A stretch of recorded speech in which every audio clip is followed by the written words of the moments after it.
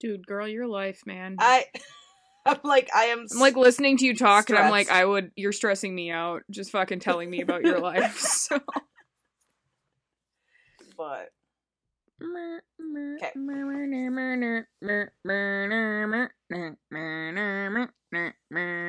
Why is it every time we sit down you have that song in your head? I don't fucking sit know. down and you start it's like, what the fuck? It's like a circus. Every fucking time. I don't know why. Every time, I swear. I mean, you edit. I'm sure you every fucking episode, like, at one point or another, I do.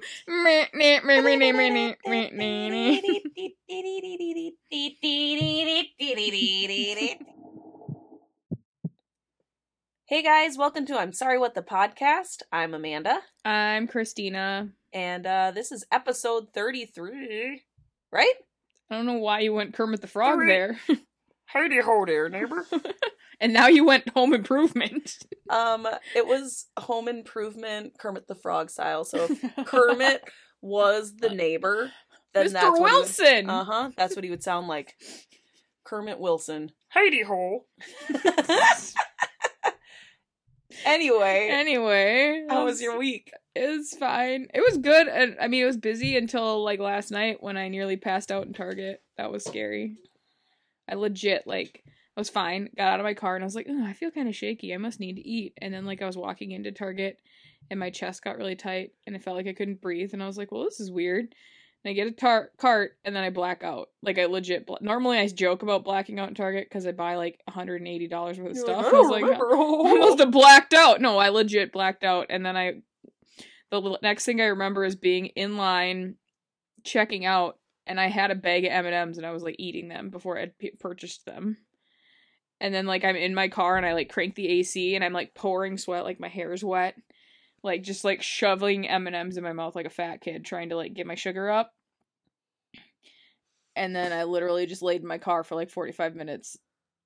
And then, like, I was trying to call my parents to be like, hey, can someone come get me? Because I probably shouldn't drive and no one was answering their phones. So then I just drove home. You just waited until you were feeling not so until I didn't feel like I was gonna pass out and or having a heart attack. And then I was, like, super shaky the whole way home. I came home and ate dinner and I was like, now I'm exhausted. Like, I could barely keep my eyes awake. And then this morning I woke up at 5 and I was like, I'm gonna go to work. And I stood up and I was like, nope, I'm gonna pass out. And then I went to the kitchen and I, like, sat down and I was, like, trying to make toast, but, like, I had, like, tunnel vision. It was the weirdest thing ever. And my mom's like, did you not go to work? And I was like, no, you almost found me passed out on the kitchen floor again. And she's like, what the fuck is wrong with you? I'm like, I don't know, Linda. I think there's something wrong with my blood sugar. Like, I think I need to get my blood sugar checked out. So I've just been trying to, like, I ate at, like, 5 a.m. and then I woke up at, like, 9 and I was like, okay, I need to eat again. Like, I'm just gonna try and eat every 3 hours. Right, keep myself, like... It was weird. I was like, this is weird. I don't like this. See, and that's kind of how my vision gets, right? Like, when I'm getting a migraine before I actually have the pain from one, so I always know when it's about to happen. I always when I get lose that vision, like weird tunnel vision, eye. And then I lose my vision in my one eye. But like first, I get this weird like prism that the aura, but it's like I can focus here. But if I'm looking anywhere else, it looks like everything is like. That's weird. It's like wiggly, wormy looking. Yeah. That's why I don't dare drive at night if I have a headache and I know that it's getting to that point because all the lights do this. Woo! Yeah. Woo! That's fucking weird. Yeah, it's like I'm looking through glasses that are not the right prescription. Oh. I don't like that. Like pulsating. I don't know. How's your week? Shit, but it's fine. We're not gonna dwell on it or give details because nobody cares. Okay. It was rough, but it's gonna be okay. It's one of those things, it'll pass and it'll be fine. This too shall pass. Exactly. So, not really worth going into too much. Word, homie! For shiz. It's like, so don't ask, bitch! It's fucking fine, alright? I'm fine. Everything's fine. I'm fine between allergies and, like, crying this week. My eyes are so irritated. They're kind of puffy. Yeah. You got kind of like a puffy eye thing. I swear I have tried every single allergy meds that I could find, to see if it makes a difference, and nothing's doing anything for me right now. Just real itchy all the time. Just itchy all the time. I'm so itchy. Man, your life. I can't. I know. Yeah, you know the deets. I do. I don't not. I don't not know what the fuck's going on. Right. But it'll be okay. It'll be alright. Just take. I can't stop yawning. It's not good for the podcast, man. Hold it tight. Here, I'll just sing a lullaby to you. I will. Alex sings that to Lukey when he's sad, and it's so cute. She used to sing to sing him that while he was in the tummy, wasn't? Didn't she? Yeah. Yeah. She's the cutest. Yeah, she is. Oh, you know who else is the cutest? Me. No. Well, that's my other niece. You, but all right. My other niece, Tessa. Uh-huh. Her tongue was a little bit shorter, so they cut it, like the tongue-tied thing. Mm-hmm. Oh my god. Like, she could talk before, but it was kind of, she's had struggles with, like, enunciating and getting words, you know? Tongue doesn't work right. Now that they figured that out, she's still, like, working with it. She's working with a speech therapist and stuff, but she has therapy. Literally the sweetest voice. I could listen to her talk all day long, and she just... Is it just very calm? Yeah, and it's just, like, the tone and just the way she talks. She's just the sweetest little thing. I can't. I get to see her in October, and I'm so excited. Yeah, you do. All right, well, man. Should we jump in? Yeah, I don't think we have any other things we need to talk about. No, I think we're good. What are our stats like? I can't stop yawning. You're boring me. Just fucking got here. No, they're good. We're over 3,000 now. I think we're almost at 3,100, 3,200. Right. All right. Shall we jump right in? Yes, please tell me. I'm not going to tell you who this is. Okay. Because you know it. Okay. You've heard it. I know you have. Because I know My Favorite Murder did it. It's a I Survived story, but it's also a serial killer. And it's a mixture of things. It's also the one, like, the last week on the, our short episode, where I said he's the second to be executed in Florida in the last, and I was like, I'm not going to tell you who the first was, because I'm going to look it up. Okay. I looked it up! Here she is. So you've heard, I know you've heard of this, but I want to see how long it takes you to figure it out. I'm not going to know names, but I'm sure going to try. Okay, you're going to, about halfway through, I'm thinking. So I'm starting with, I'm telling the story kind of backwards. Okay. You tell it how, whatever works best for you, girl. All right. We're going to dive right in. You ready? I'm ready. On Mother's Day, May 13th, 1984, a couple of teenage boys were walking across a field near I-75 in southeast Tampa, Florida, and they noticed a bad smell in the air. Wonder what that is. They went closer to look into it, because they're boys, and they were curious. Right. And it was a construction area, and they realized that the blackened thing in the weeds they were looking at wasn't a deer or a cow, but the mangled remains of a nude woman. So, obviously, they ran home to their parents. The body, one investigated, was estimated to have lain in that spot for 3 days. It was infested with maggots. Especially around the face, which made identification difficult. She was found face down. Her wrists were tied together loosely behind her back, about 8 inches apart, and a noose was draped 3 times around her neck. It appeared to have been used as a leash with a hangman's slip knot, and the Florida Sun and Insects had basically... So a leash when she was alive, or a leash to lead to pull the body someplace? They weren't really clear. Okay. So Captain Gary Terry and Detective Lee Baker, when I read it out loud, I was like, Gary Terry, huh? All right, cool. From the Hillsborough County Sheriff's Office came to the scene. They examined the remains. There was severe bruising prior to her death. The victim had been severely beaten. The rope tying her wrists was different from the rope around her neck. There was a white silk cloth found around her face that was used as a gag. The young woman and her hips had been broken to allow for both of her legs to be pulled out at right angles to her body. What the fuck? So she looked like a piece from Tetris. Yeah, that's what I'm imagining. Is that like T1? Yeah, yeah. Oh my god. And they think it was posed that way, like, for shock value. It was likely that she had been raped, but they had to wait for the autopsy to confirm. Right. At the scene, they found a set of tire tracks that led into and out of the field. They cast plaster tire impressions, noted that the front and rear tires had a standard tread design, while the left rear tire had an unusual tread design. The medical examiner, Charles Digg, performed the autopsy and stated the cause of death, as best as he could tell, was strangulation. The victim had been raped, and it was very difficult to tell her race or age, but he thought she may be Asian. Okay.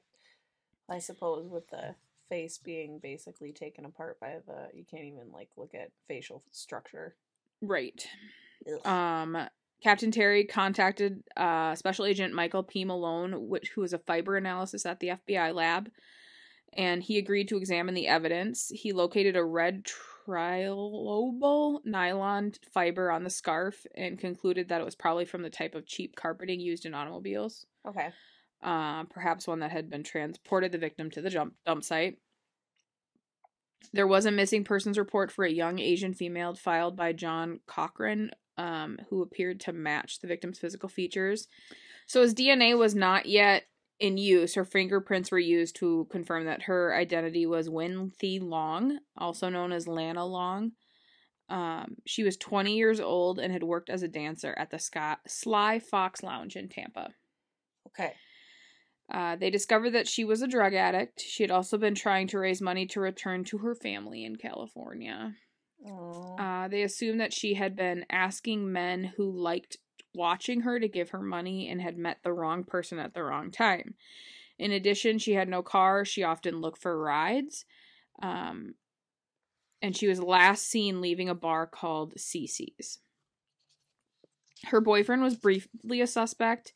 However, his alibi checked out. And at this point in the investigation, she was basically just one of number of girls who were getting murdered in Tampa at that time. It was kind of one of her occupation, the drugs she was doing. Right. Kind of, no one really thought much about it. However, within 2 weeks, that status would change. So a construction worker came across another female body on May 27th, 1984. It was left in a lover's lane near Plant City, north of I-4 in Hillsborough County. The officials arrived to examine the scene, and they soon realized that it was oddly familiar. The mostly nude woman was on her back, clad in she had a green shirt, which had been ripped up the front and pulled back, leaving her arms in the sleeves to bind them. Her wrists had been tied behind her back, and once again a rope had been wound 3 times around her neck. Like the first crime scene, the ropes used to bind her and strangle her were different types. The leash-like rope around her neck had been partially cut by a knife, possibly with the same weapon used to cut her neck and cheeks. Among her most serious wounds was a wide slicing cut to the neck, almost a foot long, that had severed a large blood vessel, and she had a massive blunt trauma injury over her left ear. Okay. She was stabbed, strangled, and beaten to death, and was posed similar to the first girl. So her legs were also, or her hips were also broken. Yep, she wore next to nothing. She had a blood-stained white jumper, and white pantyhose were found hanging from a tree limb and were assumed to have been hers.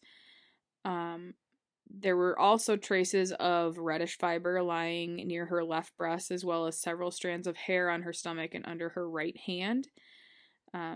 These would also be used to be analyzed, and the material under her fingernails. The tire tracks were left at the scene. There was also a bare footprint found in the mud. Plaster casts were made of all of those impressions, one of which was a clear V with more indistinct letters. Okay. Did the red fibers match? Yes. Okay, so they did connect it that way too. This time they had found the body more quickly. She was estimated to have been for just about 12 hours. An autopsy revealed that her skull had received 5 brutal blows, that she had been strangled at or near the time of death.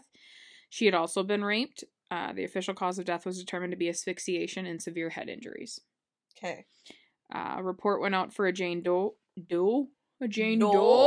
offering identifiers such as being in her late teens, 5 foot to 5 inches tall, 119 pounds with dark brown hair and eyes. The victim was identified by another girl working the streets as Michelle Denise Sims, a 22-year-old with a drug habit. Having been in the city only 2 days, she was last seen talking to 2 white men near Kennedy Boulevard. Her high-risk lifestyle had made her kind of an easy target. Right. As well as throwing up hurdles to solving her murder. Because there were good matches between the tire impressions from both scenes, so the casts were sent to an expert in Ohio. The right rear tire was a Goodyear Viva tire, while the left rear tire was a Vogue tire, an expensive tire exclusive to Cadillacs. This kind of individualizing evidence would definitely help in the future finding the suspect. As long as he doesn't get a tire change. Right. There was also a close match on the fiber evidence. The red fiber found on both bodies indicated that these 2 women had a killer in common. They also found a different type of red fiber on Michelle Sims' body, which indicated that the vehicle probably contained 2 different types of carpet fibers. Okay, so like the mats, one in the trunk and one in the floor or on the back. Also, with Sims' body, semen stains were found on Sims' clothing, indicating that the killer had an AB blood type. Okay. The hairs found on Sims were 8-inch long brown cranial hairs identified as Caucasian, but they did not belong to her. 8 inches long, huh? Because they had, with Long's case, brought in the FBI to help with the fiber analysis, they actually asked for the help from the behavioral science unit almost right away. Right. Since the FBI had already been involved via the fiber analysis, they asked the behavioral science unit, who was interested in the possibility of getting in on a serial killer case before it escalated, so they could kind of start from the beginning. Right. And no one at this point knew that they were already actually looking for this man as a notorious rapist. Okay. So they had already been searching, and they didn't know at this point that it was the same person. And this is in Florida, correct? Mm-hmm. Okay. On June 2nd, the press ran a news report that indicated how seriously they were taking the investigation. The Hillsborough County Sheriff's Office sent a summary of the common factors from the crime scenes to the BSU, and agents there worked up a profile, and I was able to pull the full profile, so I'm going to read it because I find it very interesting. The agents thought the factors from both cases that were most important to their analysis were the victims had to depend on others for transportation. They were essentially nude when found. They had been similarly bound while one was posed. They had been picked up in Tampa. They had been left near interstate highways and rural areas. There were tire tread impressions at both scenes. They were found at quite a distance from where they were last seen, and carpet fibers confirmed the relationship of the crimes. From these facts, it was clear that the killer was mobile and probably had or borrowed a vehicle. The leash-like ropes around the necks and the brutal beatings that exceeded what was necessary to kill them showed a certain deviance. It seems more likely that the victims had been randomly selected because they were easy prey than that they were known to the killer. Mm-hmm. They determined he was to be a white male in his mid-20s, gregarious, extroverted, and manipulative. In general, he seemed to be what they classified as organized. He would operate normally in society, but would be argumentative, self-centered, and exhibit little to no emotion, all common to a psychopath. Being narcissistic, he would want to be the center of attention. He would also be impulsive, albeit not sufficiently to risk being caught. It was likely that he lied easily and had a macho self-image. He might even have tattoos to that effect and carry a weapon as a statement of his manhood. At best, he'd have a high school education. If he'd even tried college, it was likely he had trouble adjusting to the discipline and dropped out. He would be intelligent, but have issues with authority. He may have been a truant and disruptive. In keeping with his self-image, he would probably take masculine jobs or a job where his manipulative skills would be useful. He probably had difficulty holding down a job and would have had multiple short-term employments. As a child, he probably was a delinquent and difficult to control and exhibited resentment toward efforts to impose discipline, and he may have had a history of bedwetting, arson, and animal cruelty. If he had served in the military, he would have joined a masculine unit such as the Marine Corps. Even here, his issues with authority would have gotten him into confrontations. Okay. On the issue of relationships and in tradition of organized killers, he probably would have a woman in his life. He would date regularly but not have long-term commitments. He would brag about his sexual exploits and probably date younger women. If married, he would be unfaithful, and his chosen type of woman would be dependent and easily controlled. And they believed that his car choice would be flashy like a sports car, and it was also likely that he would have a prison record or some record of problems with law prior to these murders. He may have committed neighborhood crimes such as voyeurism or burglary, yet if he was ever in jail, he would have been a model, albeit manipulative prisoner. It sounds like Alcala. It's not. But it's not. I know location, it's Yeah. not. But it sounds a lot like him, like a profile of him. I know, but these are just like, I just find these profiles so interesting that they can determine all of this from like... That's what I would love to do with my life. So they believe that in these crimes he was sadistic. He probably used some scheme to lure women into his car and then proceed to torture them mentally and physically, keeping them alive. Bundy. Right? For some period of time, he would leave little to no evidence behind. In all likelihood, he would kill again. He could be a police buff. After the crime, he may return to the scene from the crime and participate in the investigation, both to deflect the investigators and relive the experience. He would continue his lifestyle without change after the crime. On the anniversaries, as a way to relive his pleasure, he may contact the victim's family members, the police, or the media to gloat. Okay. So, in addition to the personality traits and the probability background, they also offered recommendations for interrogating a suspect should they make an arrest. They suggested that whoever interrogates him know the facts of the case well and ask questions with confidence. He should dress formally and appear to be a figure of authority, fully in control and not easily manipulated. He would demonstrate this by dropping facts from crimes in a timed manner to give the killer the impression that his entire background is known. Okay. So, the BSU sent the profile to the Hillsborough County Sheriff's Office, but the killer had already struck again, and this time there was a difference. On June 8th, 1984, Elizabeth Ludenbach, 22, who was shy and had worked on an assembly line, had gone for a walk from a mobile park where she lived, but never returned. Her mother immediately reported her missing. It took more than 2 weeks before her body was found on a Sunday morning in an orange grove. It was severely decomposed. She was nearly liquefied. Yeah, for 2 weeks in Florida. Mm-hmm. Yeah. Unlike the earlier victims, she was fully clothed, but had her hyphoid bone broken, indicating death by strangulation. There were no ropes at this scene and no interstate nearby. She was not immediately linked to the serial killer.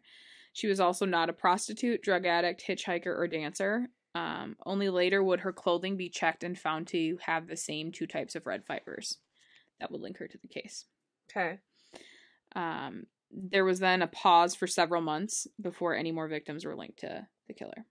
Okay. The 4 Stedham remains were found on October 7th by a ranch hand at a cattle ranch. The body had been dead for nearly a week and had been shoved under a barbed wire fence and was lying face down. Her head was a mass of maggot activity. Her clothing had been scattered. Her panties were left on the... Oh, I hate that word. Panties! Ugh. Were left on the fence, her bra on the gate. The girl had been raped and strangled and then killed with a shot to the back of her head, which was a different method of killing. Yeah. Not very hands-on in comparison. She was identified by her fingerprints as Chanel Devin Williams, an 18-year-old African-American who had been released from jail after being arrested for prostitution, which is also odd. I was going to say a different race is weird. Right, because they rarely outside their race, yes. Unless it's exclusively because of racist reasons. Right, so that was odd too. But they did find red carpet fibers on her clothing to match the other, and a brown Caucasian pubic hair on her sweater, and semen stains on her clothing that contained both the A and B blood group substances. So it's same. Yes. On October 14th, so just 7 days later, a fifth body was discovered in northeastern Hillsborough County. Her wrists were bound with a red bandana, and her legs and neck had been tied with a long, thick shoelace. She had been beaten about the head and raped. It's like he's, like, perfecting his method and trying to figure out how he likes to kill. Her yellow sweatshirt was pulled up around her neck, exposing a bruised and bloody torso with indicators that she had been dragged on the ground. She was wearing only a sweatshirt, although the rest of what appeared to be her clothing was scattered around the crime scene nearby. So that seems to be part of his, like, MO too. Right, keeping the clothes close. Right. But off. The cause of death was still strangulation. Is it the sweatshirt? I think so. Because she was known as a prostitute and a drug addict, the investigating team had recognized her, but she was officially identified by her fingerprints as Karen Beth. To link her with the other victims, both types of the red fibers had been found on her clothes. Also, AB blood types and semen stains were found. 2 weeks later, another body was found on Halloween by a 71-year-old man clearing a ditch near US 301 on the northern edge of Hillsborough County. This one was mummified, with her hair still attached to her skull, so it was difficult to tell when she had been killed and dumped here. They did not rule out of the investigation, but they did not have much evidence to use. They tried to identify her, but it wasn't until much later, when they had the killer in custody, that they learned her identity was Kimberly Kyle Hoops. She was known as Sugar. She was a 22-year-old sex worker. She had been strangled to death with the black cloth choker that she had wore around her neck. It's a strong-ass choker. Girl! Did you make that yourself? Another woman's body was found on November 6th, the next county over from Hillsborough. There was a woman out horseback riding on her ranch and came across this victim. Body parts had been severed and scattered throughout the field. They determined that the victim had been dead and dumped there for about 2 weeks. And although the bones had been gnawed by animals, they could still determine that the girl had died a violent death. There was a 9-inch cord tied twice around her neck over a piece of cloth, and a thick shoelace bound the wrists together. There were no bullets or bullet wounds, so the cause of death was deemed strangulation. Despite the dismemberment, there were many similarities to the other murders. She was a Caucasian, 20-year-old female, 5'5". She was 18-year-old Virginia Lee Johnson, who was also a sex worker on this Tampa Strip, but she was also not identified until after the killer was caught. So, was she dismembered by him or by the animals? They didn't make that clear. I think it was by him, because they said although there was dismemberment, it matched the other cases. That's what I was thinking, but I didn't know if they specified at all in anything you read. So then, on November 12th, a sign painter in Tampa came across another woman's body. The Tampa police called Hillsborough County Sheriff's Office to look at the murder scene. The victim had a leash-like noose around her neck, bore rope burns on her body, her face was severely beaten, and her legs were forced open. Her clothing had been thrown near her, and fecal matter lay on her shirt. They estimated that butt with it, or I don't know, that she had been dead for 2 or 3 days, and that the cause of death was strangulation. Not sure about the fecal matter or why he decided to incorporate that into it. Maybe he just had the runs or something. Or an itchy butthole. Had to clean it up somehow. Inside the jeans was a driver's license for Kim Marie Swan. She was 21, and like the first victim, she had worked as a dancer at the Sly Fox Lounge on the Tampa Strip. There were also the reddish carpet fibers found and brown hair found at the scene. Okay, so far this serial killer has killed... We're up to 6, I think. White women, a black woman, and an Asian woman? Yes. Or is it 2 Asian women? Nope. Just the one? Just the one. Okay. So that's weird that they're like, basically whoever is available and they can get to. Mm-hmm. That's what it seems like, at least. So the police worked at this case extra hard because obviously they were now at like body number 7. and they were desperate to find a suspect. Investigators interviewed people and watched suspicious areas along the Tampa Strip. They used other evidence and the FBI profile of the killer to narrow their search, but to no avail.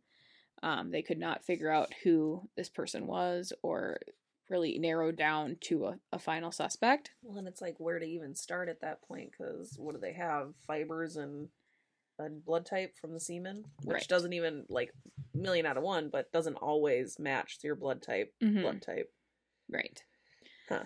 Then 17-year-old Lisa McVeigh was abducted. Wait a second. Okay, go on, keep going. I knew it. I was like, as soon as I say her name. I'm like, that last name, I know that last name. So Timothy McVeigh. But... Right, but no. Lisa McVeigh had a difficult start in life. Her mother was an alcoholic and a drug addict who ended up living on the streets. At age 14, McVeigh went to live with her grandmother and her grandmother's boyfriend. After suffering years of sexual and emotional abuse at the hands of her grandmother's boyfriend, McVeigh, who was now 17 years old, had decided that she could cope no longer with her life and was going to kill herself. No, not that one. Okay. So early in the morning on November 3rd, she left her shift at a Tampa, Florida Krispy Kreme and started to ride her bike home. And she had donuts. That sounds amazing. Shit. I want donuts too. I want Tim Hortons, but there's no more open in Minnesota.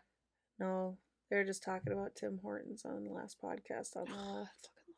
They said they're all over in Canada. Well, that's the home of the Tim Hortons, you know? Yeah. Okay, anyway. All right. So she left work, was riding her bike home, and had already decided that day that when she got home, she was going to kill herself. Oh.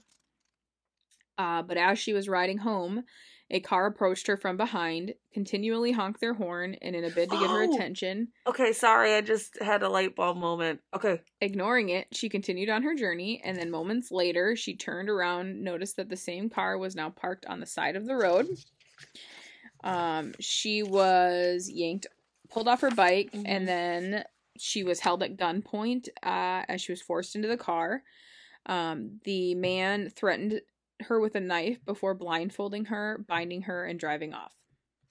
I think I know now. The kidnapper drove McVeigh to his apartment, where he raped her and beat her. And throughout like this whole time, she was thinking she was going to be murdered, and she realized that she actually wanted to live. Right.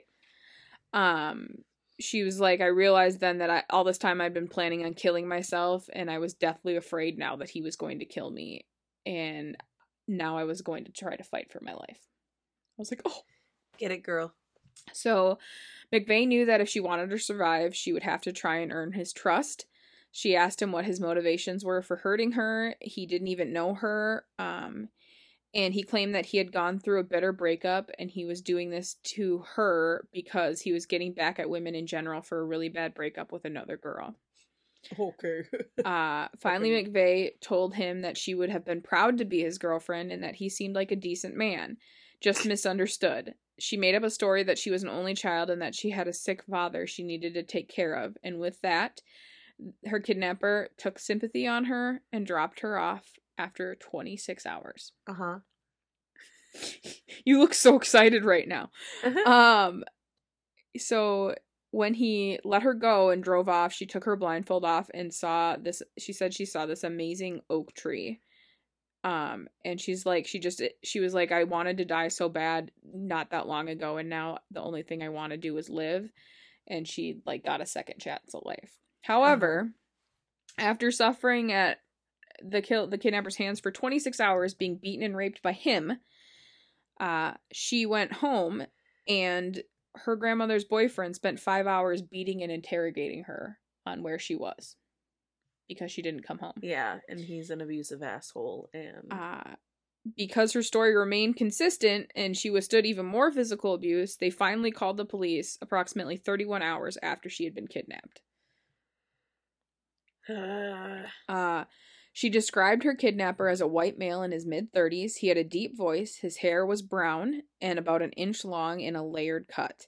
He had thin eyebrows, a short mustache, a big nose, small ears, and good teeth. He was compact but slightly overweight and came across as somewhat feminine. Okay.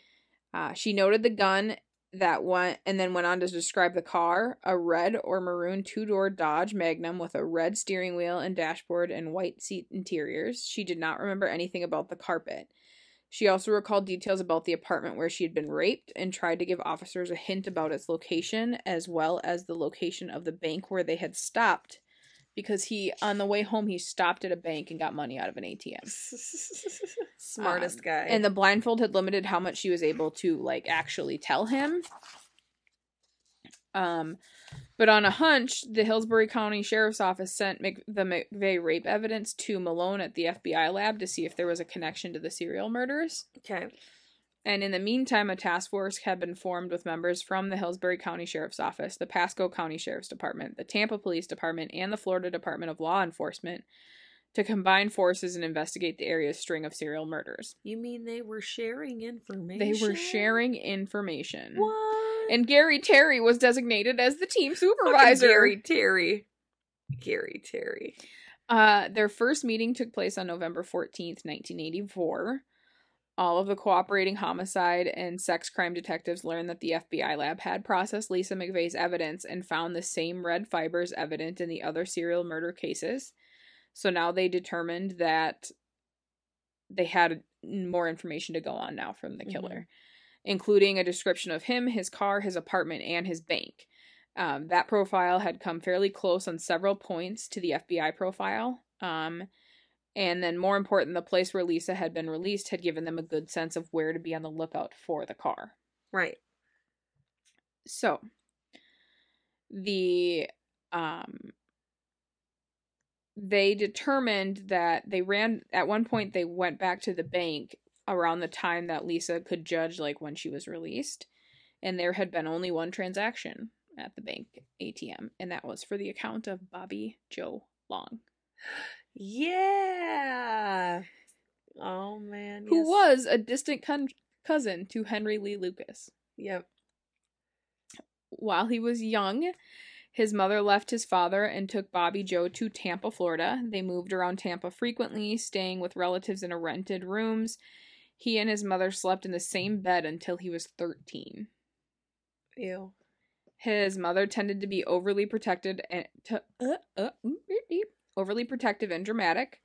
But still, Bobby Joe Long managed to suffer a series of severe head injuries, beginning at age 5, when he was knocked unconscious in a fall from a swing and had one eyelid skewered by a stick. Ooh. At 6, he was thrown from his bicycle, crashing headfirst into a parked car. I did that. Come on, it's not that big a deal. Head injuries, dude.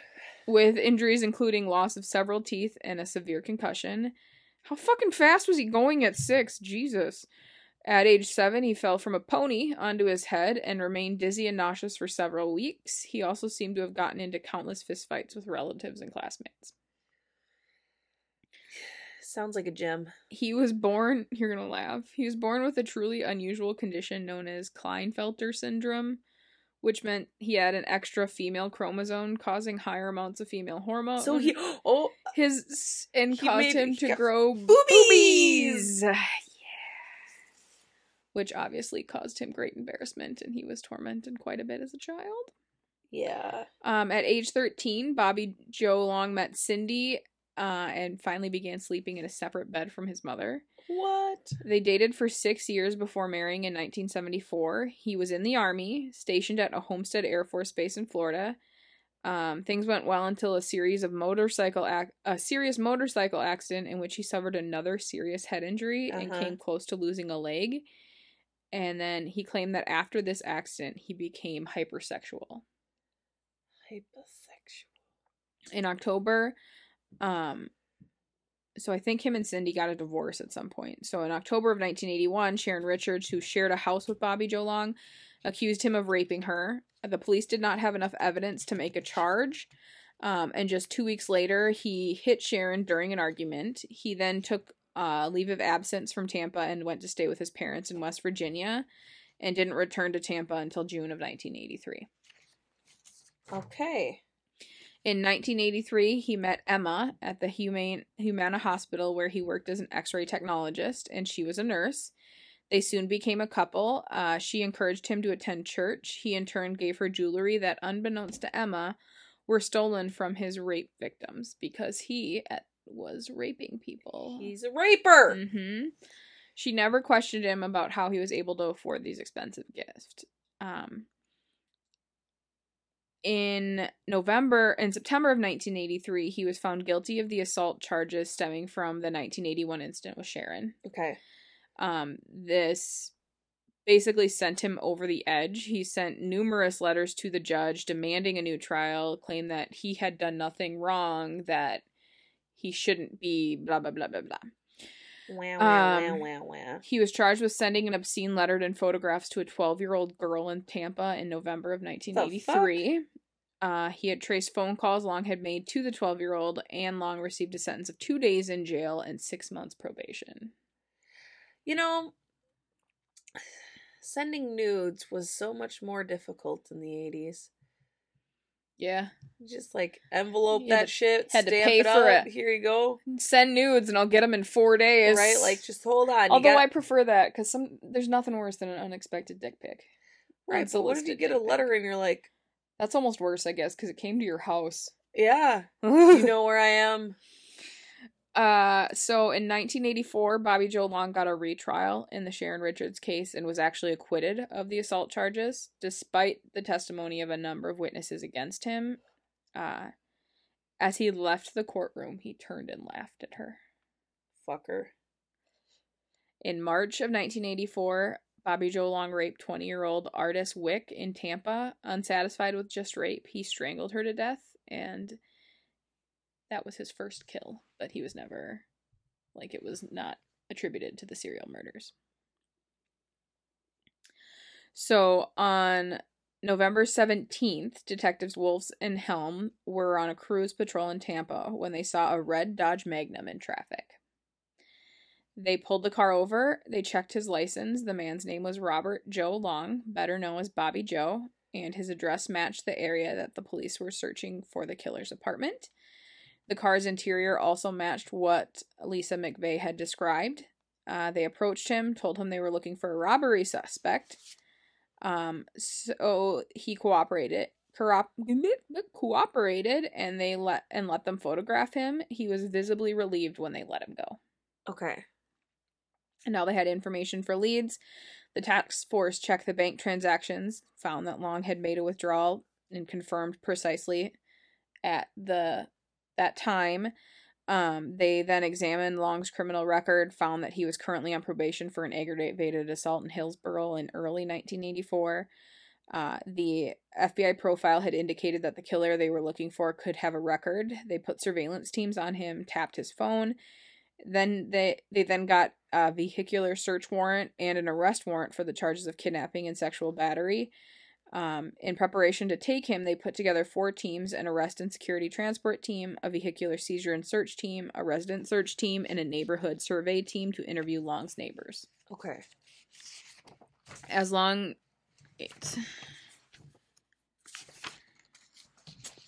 So, cops grabbed Long as he came out of a movie theater, placed him under arrest. Then the other teams went into action.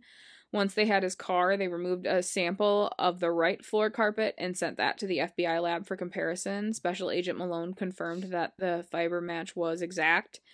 They disassembled the car's interior for them to check for fibers from the victim's clothing or from rope victims, fingerprints, blood, and any other potential physical evidence. In Long's apartment, which looked as Lisa had described it, detectives located her barrette. They found plenty of photos of nude women, including photos that Long had taken of himself raping some victims. And they also located pieces of female clothing.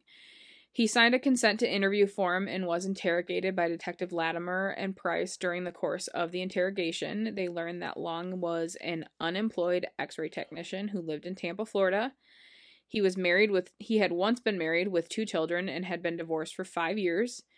His former family lived in Hollywood, Florida. Okay.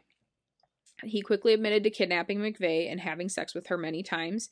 He added that at one point McVeigh had said that she did not want to leave. He claimed that he had unloaded that gun and put the bullets in the trash so he wouldn't be tempted to hurt her. About the blindfold that Lisa wore, Long had said he had fashioned it himself just 2 days before the abduction, just in case. He had said he did not use drugs, rarely drank, and did not suffer from memory losses. They then brought up the subject of physical evidence. They told Long that the many kinds of evidence they can be gathered at a crime scene and showed him photos of the 5 known murder victims and asking if he knew them. He said no. He asked to use the bathroom. When he came back, they again started talking about physical evidence, specifically the left rear Vogue tire on the tire tread impressions. He appeared to understand. He responded with, "I think I might need an attorney." Bitch, you might. Rather than end the interrogation, Sergeant Latimer urged Long to be honest because they already had a case against him through physical evidence.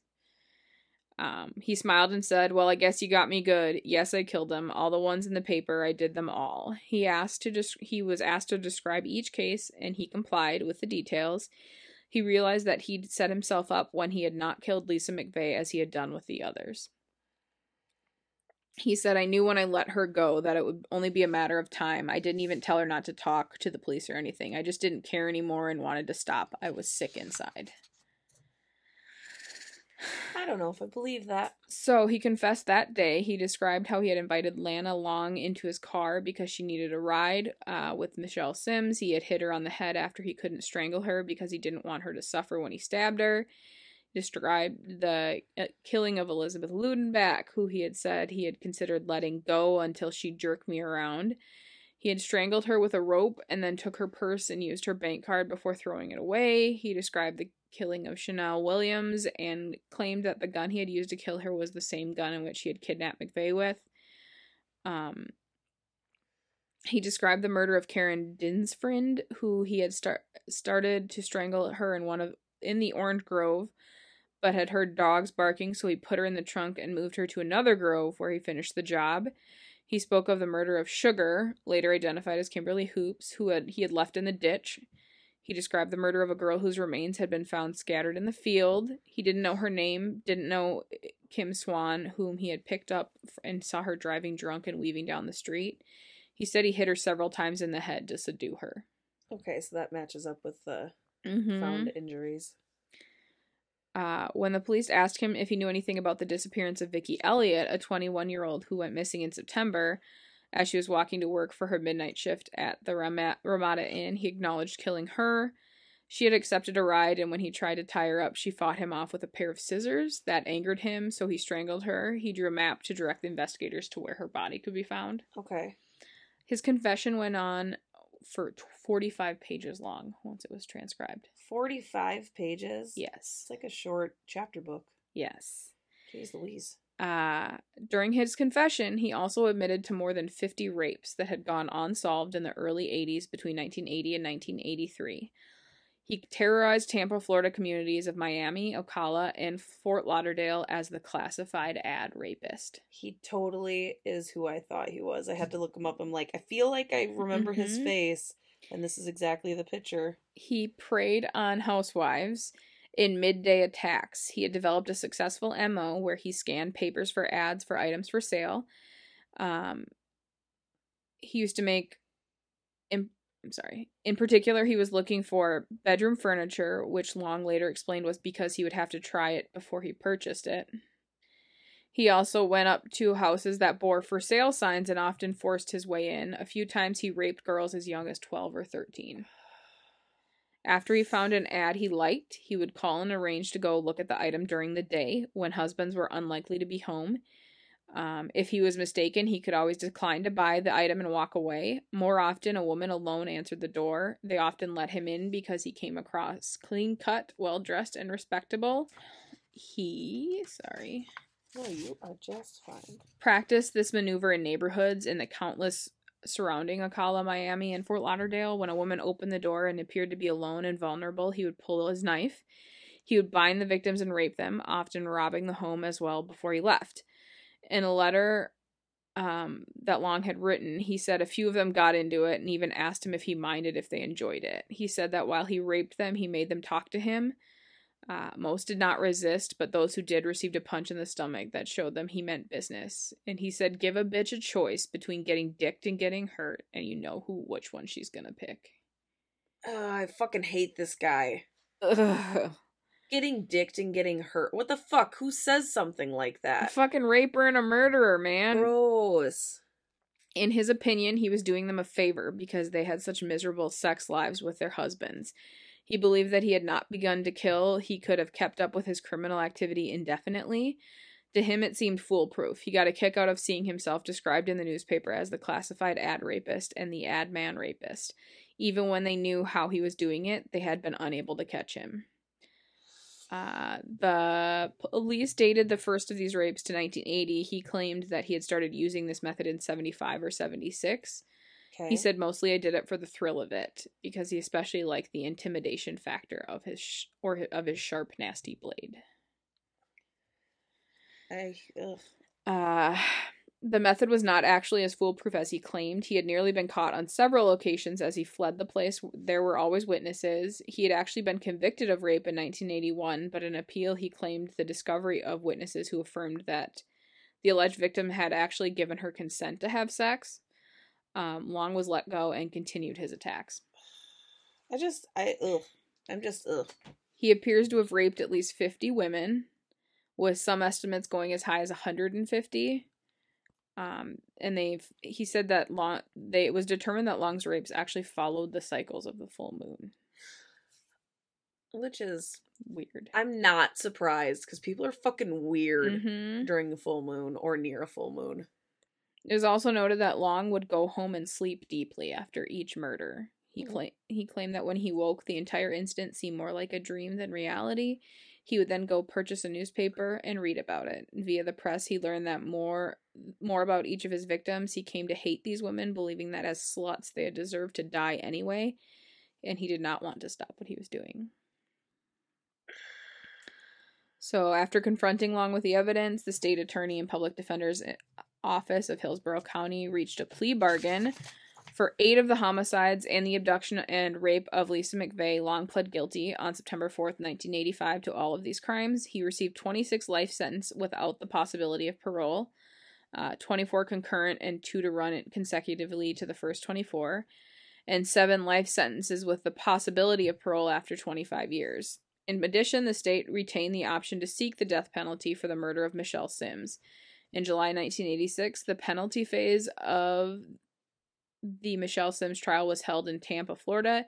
It lasted 1 week and received extensive media attention, and he was found guilty and was sentenced to die in Florida's electric chair. Good fucker. Although he confessed to raping and killing women, his confession was thrown out because they didn't immediately get an attorney when he asked for one. But his trial proceeded straight to the penalty phase. That was gonna happen too. Like when you said that, I was like, and then he kept going. But his it still went straight to the penalty phase, which was possible in the 1980s, and in early 1985, he received the death penalty. On April 23rd, 2019, Florida Governor Ron DeSantis signed Long's death warrant. This being the first death warrant signed by DeSantis since he took office in January of 2019. All of Long's appeals were denied, and he was executed by lethal injection on May 23rd, 2019. Woo! He ate his final meal at 9:30 a.m. local time. He requested roast beef, bacon, French fries, and soda, and was pronounced dead at 6:55 p.m. and made no last statement. Not gonna get any greens on your way out? No. McVeigh was the only ever victim of Bobby Joe Long to survive being abducted by him. He confessed to 10 murders and a spate of over 50 rapes across the state of Florida. Lisa McVeigh, now Lisa McVeigh Noland, is a sheriff's deputy at Hillsborough County. Get it, girl. Close to where she was abducted. She said, I wasn't going to allow anybody to hurt me again, and the only way I knew how to do that was to get into law enforcement. My empowerment comes from being so helpless and lost, that feeling I had when I was 17 years old. I'm not lost anymore. I'm on top of my mountain, and it feels pretty good. Yee. And I think she wore a shirt when he was executed. Like, she went to his execution and wore a shirt that was like, it said like about, and on the back it said time, so it was like about time. Oh, ha! You go, girl. Oh, look at you diving into a big name. Yeah. I was like, that's cool. And then that's why I was like, I don't want to tell you right away because you know what it is. I want to like get into the meat and bones of it and then see how long. But I knew when I said who, like her name, that I was you said her name and I was like, okay, yep, but I know the name. And then when you were talking about riding the bike and getting snatched off the bike, I was like, bitch, I know what it is. I know who this is. I know what it is. Could I think of his name? No, but his face popped into my head. Yeah, creepy. I know, his fucking lifeless eyes. He kind of looks like Bruce Larish. A little bit. I'm gonna cut that out. A little bit. But anyway. But that was good. Good job. That's the story. You like that? Yes. You like that? You like that, big girl? What's up? All right. Are you gonna... What do you got for me? What do you got? What do you got? What do you got? Something weird and different. These are a few of my favorite things. Weird and different? Mm-hmm. Oh, me too. No way. You learn something new about each other every day. Yeah, we didn't know that we liked weird things as we have a true crime podcast. And we talk comedy about podcast. Murder. I mean, comedy is... You alright? Had a couple little bubbles there.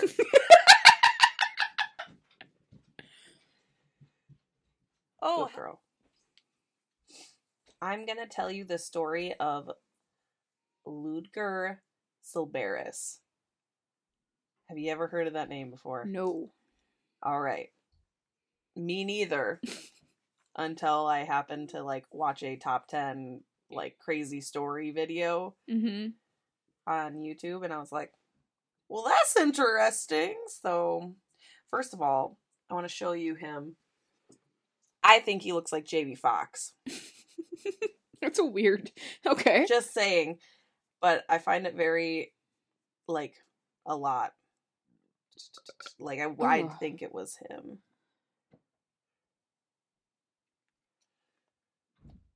Oh my god, yeah. It is him. That's weird. Okay. I find it very, like, wow. Anyway. Why did it go down a page? That was weird. Okay. So, Ludger Silberis was an African Caribbean. Ooh. A man who was born June 1st of 1874 on Habitation La... Don't mind me. This is... See you later.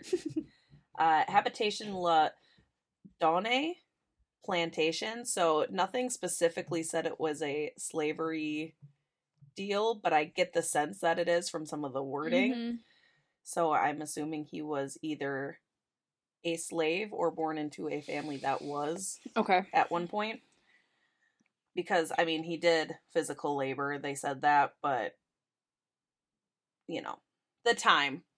Anyway, so near this fishing village named La Puerta, north of Saint Pierre. Okay? Okay. His birth name was either August Cyparis or Louis Augusta Cyparis. And for whatever reason, they went to Ludger Silberis. Okay. I don't know, those weird, like, try to make it make more sense. It's weird. But either way, they didn't clarify in his birth records what his name was. So I think maybe they just kind of made something that kind of sounded like it, and that was his name. Okay. Silberis worked on as a common laborer in the capital city of Saint Pierre, close to the volcano Mount Pelée, I believe is how you say it, or Plie, or something like that. How is it spelled? I think it's P-E-L-E-E. P-E-L, I think it's Pele. Pele? I'm gonna say that's what it is. I was like, that sounds right. I said it a few different ways when I was doing the research, and I'm like, I can't really decide what, but Pele sounds good. On May 7th of 1902, in the evening, Silberis was involved in some sort of a brawl. Some sources say that it was a bar fight, and others say that it was a street fight. Either way, he was arrested. Okay. And from what I read, another source said that he actually killed somebody, but he was charged with assault, so I'm not really sure what. I don't know. I'm not really sure all the details, but everything kind of contradicted itself. Either way, he was in authorities' custody at the time. And when he was arrested, he was ordered into solitary confinement. I'm assuming he was belligerent and not cooperative. And so he was put into a single cell, which was bomb-proofed and made of stone. It was built partially underground so that you were away from the light. There were no windows and barely any ventilation, and there was only like a single grate in the doorway. Like, that's the only ventilation. So it was basically just like put on a hole in the ground. Basically, in a sense. It was like there's pictures I'll show you at the end. When he was arrested, he was ordered to... Oh, just kidding. That's the same paragraph I was just reading. At 7:52 a.m. on May 8th, the very next morning, the mountain of Mount Pelée tore open, and dark black clouds crept down the mountainside and on the horizon. Volcano erupted. It started to erupt and... Okay. Yeah. The second dark cloud rose to the sky and filled it with ash and debris, forming a giant mushroom cloud that blotted out 50 miles of the sun. Okay. All the clouds moved very fast and unexpectedly, so nobody was prepared for it. There was barely any shock beforehand. The second cloud moved upward and then fell straight down the mountainside at 161 kilometers an hour. So is that actual lava, or is that just smoke and ash? That is just ash, debris, and superheated air. Okay. It destroyed the city in less than 1 minute. Just that. This cloud consisted of superheated air, fine debris, and it was a temperature of 1,830 degrees Fahrenheit. 1,000 degrees Celsius. All the buildings were flattened and almost the entire population burned or suffocated. Almost. Except for the dude they put in a hole in the ground. 4 days after the eruption, there was a rescue crew digging through the rubble, attempting to find any survivors. And they hear Silberus's cries underneath the rubble. Get me the fuck out of here! Right? Although he was badly burnt and in pretty rough shape, he survived and he was able to share his accounts of the event. According to him, around breakfast on the 8th, it suddenly got very, very dark. Hot gas and fine ash, he's just in his cell. Hot gas and fine ash floated into his cell through that single grate in the doorway. And, oh my gosh, I just can't even imagine. Which just happened to be facing away from the volcano. Oh. So when it floated down, it was just kind of what was settling more than anything. He attempted to urinate on his clothes and stuffed them under his doorway to, like, block the gas. Yep. Oh, okay. So I'm like, ooh, you're smart. And he still sustained a lot of burns on his arms and his legs and his back from the hot air, but his clothes didn't ignite, and so it avoided more burns than he would have just burnt up like the rest of the town, basically. There was only one other survivor in the city, there were a couple other survivors in the city. I wrote that after, and then I found that there was another one.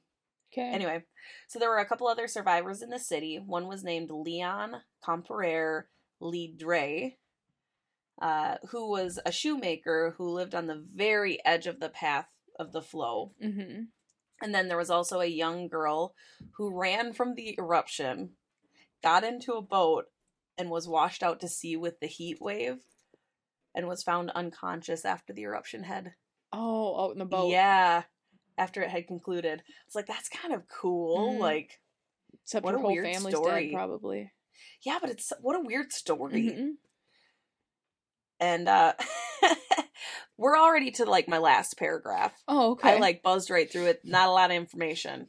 But so Barris was pardoned of his crimes after this ordeal, and later he toured with Barnum and Bailey Circus and told of his horrors of his experience, becoming a minor celebrity in the process.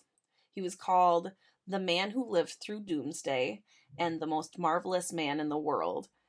He was the very first black man ever to star in the Barnum and Bailey mainstream greatest show ever. Okay. Or greatest show on earth. And at the time, they had multiples, and it was segregated. So the greatest show on earth was just the Caucasian people, and then they put anybody that wasn't Caucasian in this other one that didn't actually tour anywhere and make any money whatsoever. It's crazy. There is a replica of his cell that they would bring around with him as he told his story. Oh, weird. So that they could see, like, what he saw and how he was living. Silveris died of natural causes in 1929, and he lives on in history. As I can show you, there's a statue of him. Let me show you his thing. I just think it's so interesting. That's so fucking weird. And I wish there was just more information. But this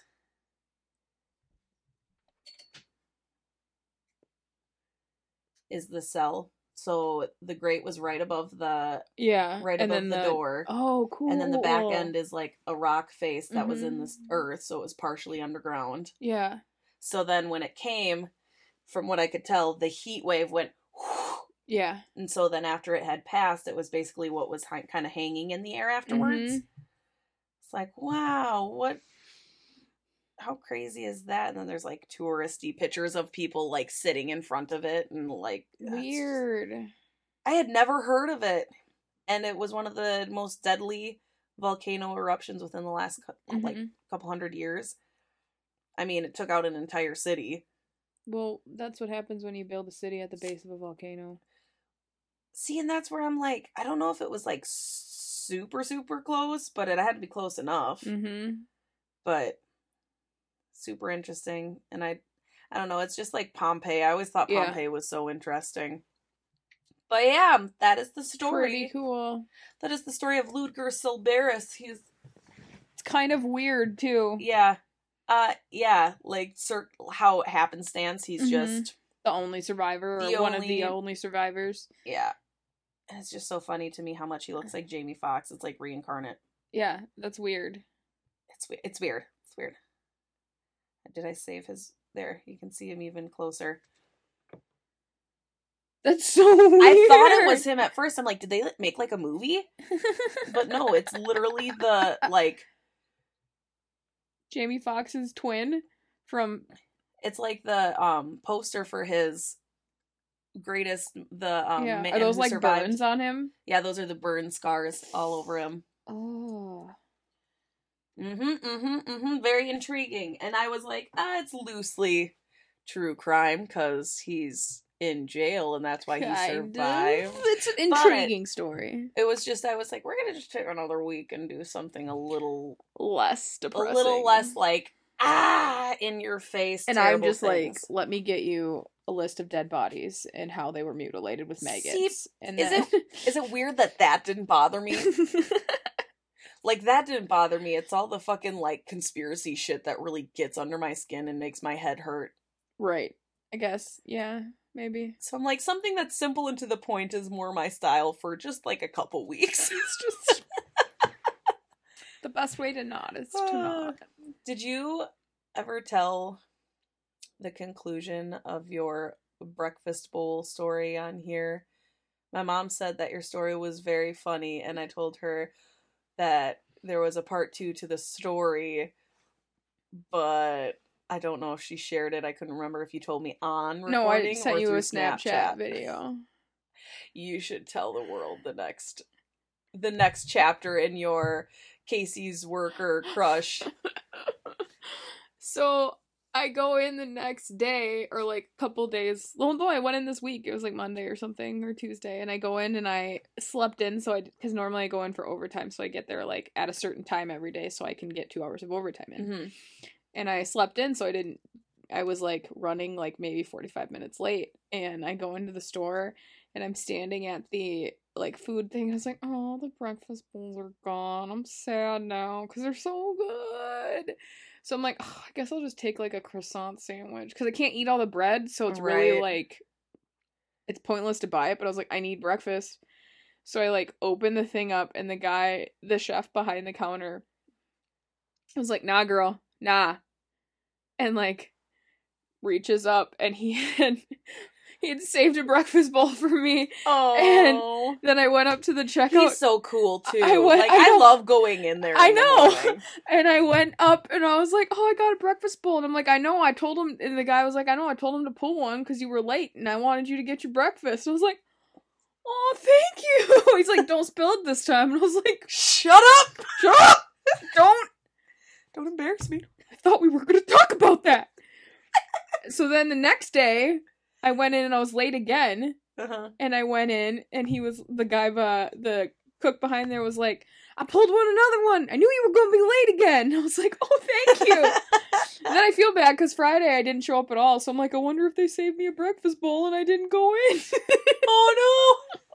Nielsen, you're throwing off their game. I'm throwing off the game, but I was trying to do good customer service and you're screwing it up. I was like, I walked into work and I was like, either I go to Casey's too much or I've finally been accepted as one of the regulars. And they're like, why? And I was like, because 2 days in a row they pulled a breakfast bowl because I wasn't there at my usual time and they wanted me to have my breakfast. It was funny. So I go in there almost every morning too and get a bang. And it's 2 for $4 right now. But they hadn't put anything up yet.